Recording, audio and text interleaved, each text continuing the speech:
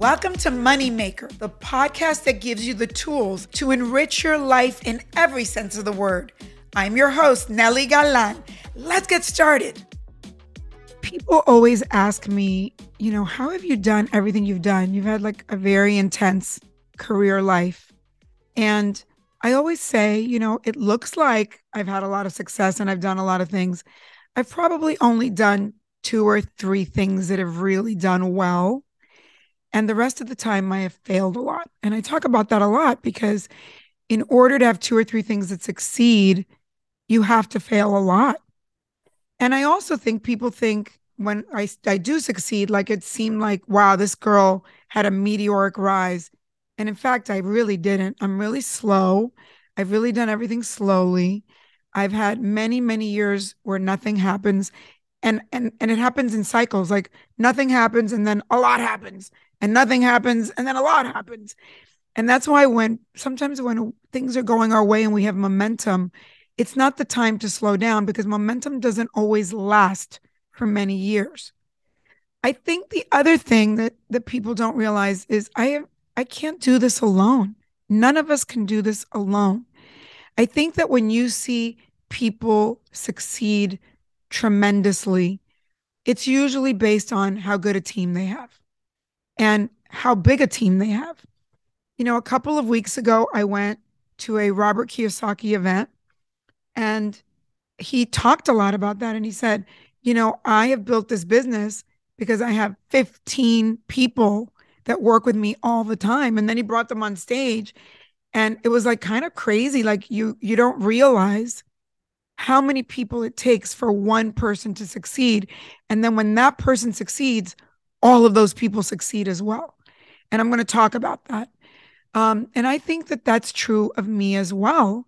From the beginning, I realized that I just didn't know what I was doing in so many ways, particularly in what I call the back of the house ways. Like I may have started in TV and I kind of over time learned how to produce a TV show. And like TV shows in real estate are 2 good examples of things that are team sports, right? Like you can't make a TV show by yourself. You can't build a building by yourself. You can't develop a property by yourself. So, in a weird way, my career in my day job, which you now have all heard, that my day job has not made me the money that my real estate life has made me. But that TV job, starting out early as a reporter, writing in a magazine, magazines are also team sports, going to all girl Catholic school is a team sport. So I'm very happy and comfortable in teams. And I think that for those of you that are not, you should think about it because it's very lonely to do things alone. When I wrote a book, it was a weird experience for me because it is an alone sport. Now, once you sell it and once you're marketing it and once you're on the road, you go back to a team sport and that made me happier. But you have to look at who are you? Are you more of an introvert that likes to do things on your own? Or are you a team sport person? But to create quantum success, you better learn to love team sports. And again, TV really prepared me for that because when you make a TV show, you need somebody who is kind of the producer and the organized person. And sometimes there's a producer that's organized and there's a producer that's creative and you partner. There's also the editor. There's also the accountant for the budget of the show. There's just so many people involved. There's a network that you have to sell the show to. You have an entire crew of people that you have to manage and that you have to learn to work with and that you need to learn to consensus build with.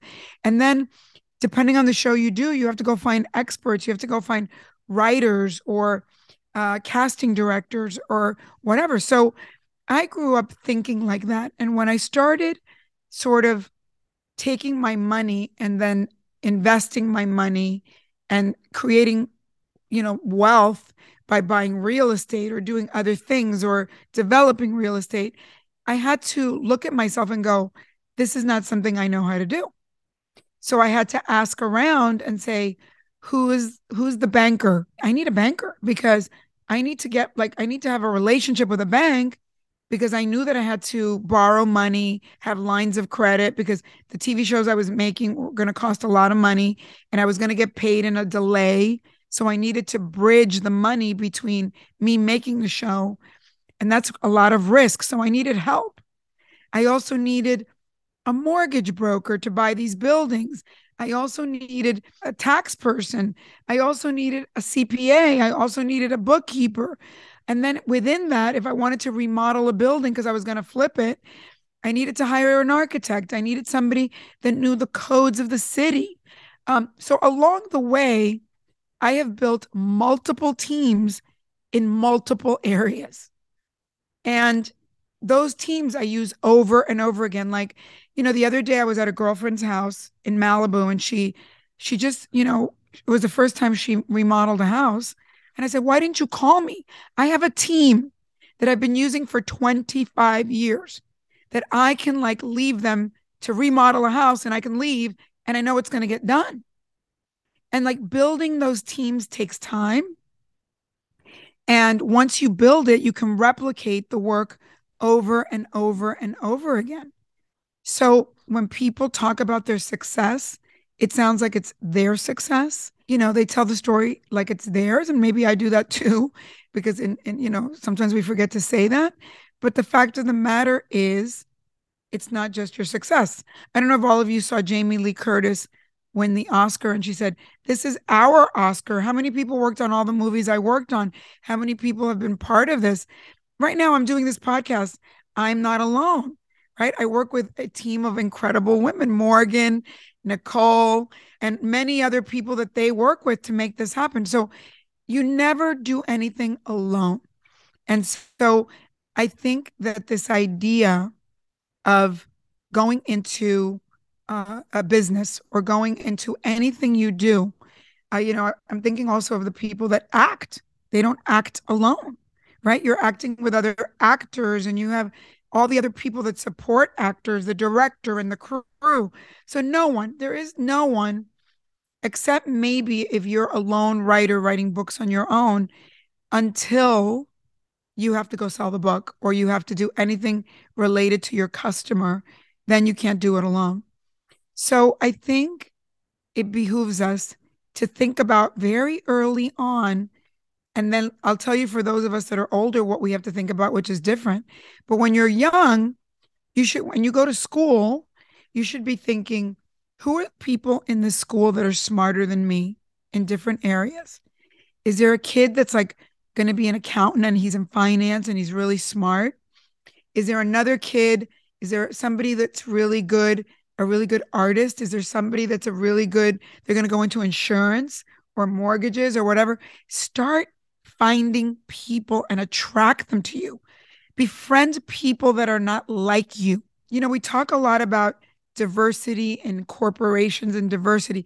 And I think it means diversity on all levels, diversity in skills, diversity in personality types, diversity in ethnicity, because those people bring information about different customers and different cultures, diversity in languages, diversity in religion, diversity. You want to surround yourself with people that complete your weaknesses.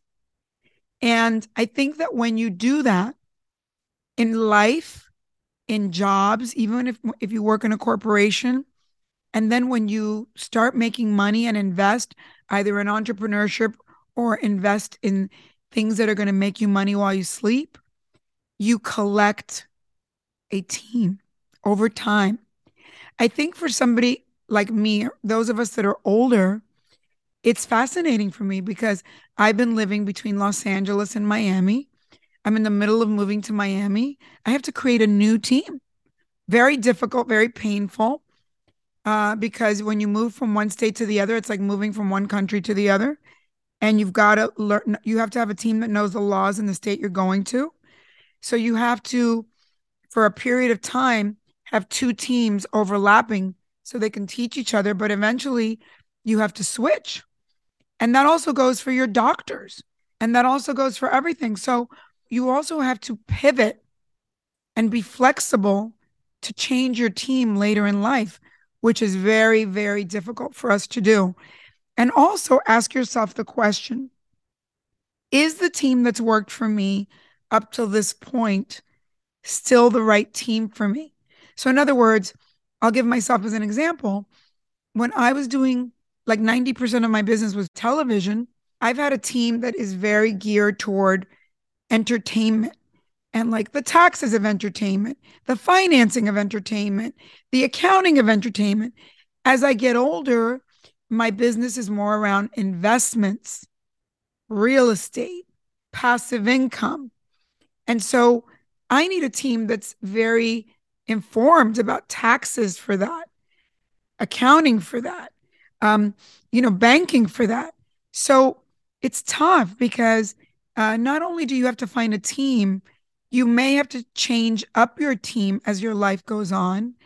And then as we get older and we move, we have to change our team altogether and your medical team and everything.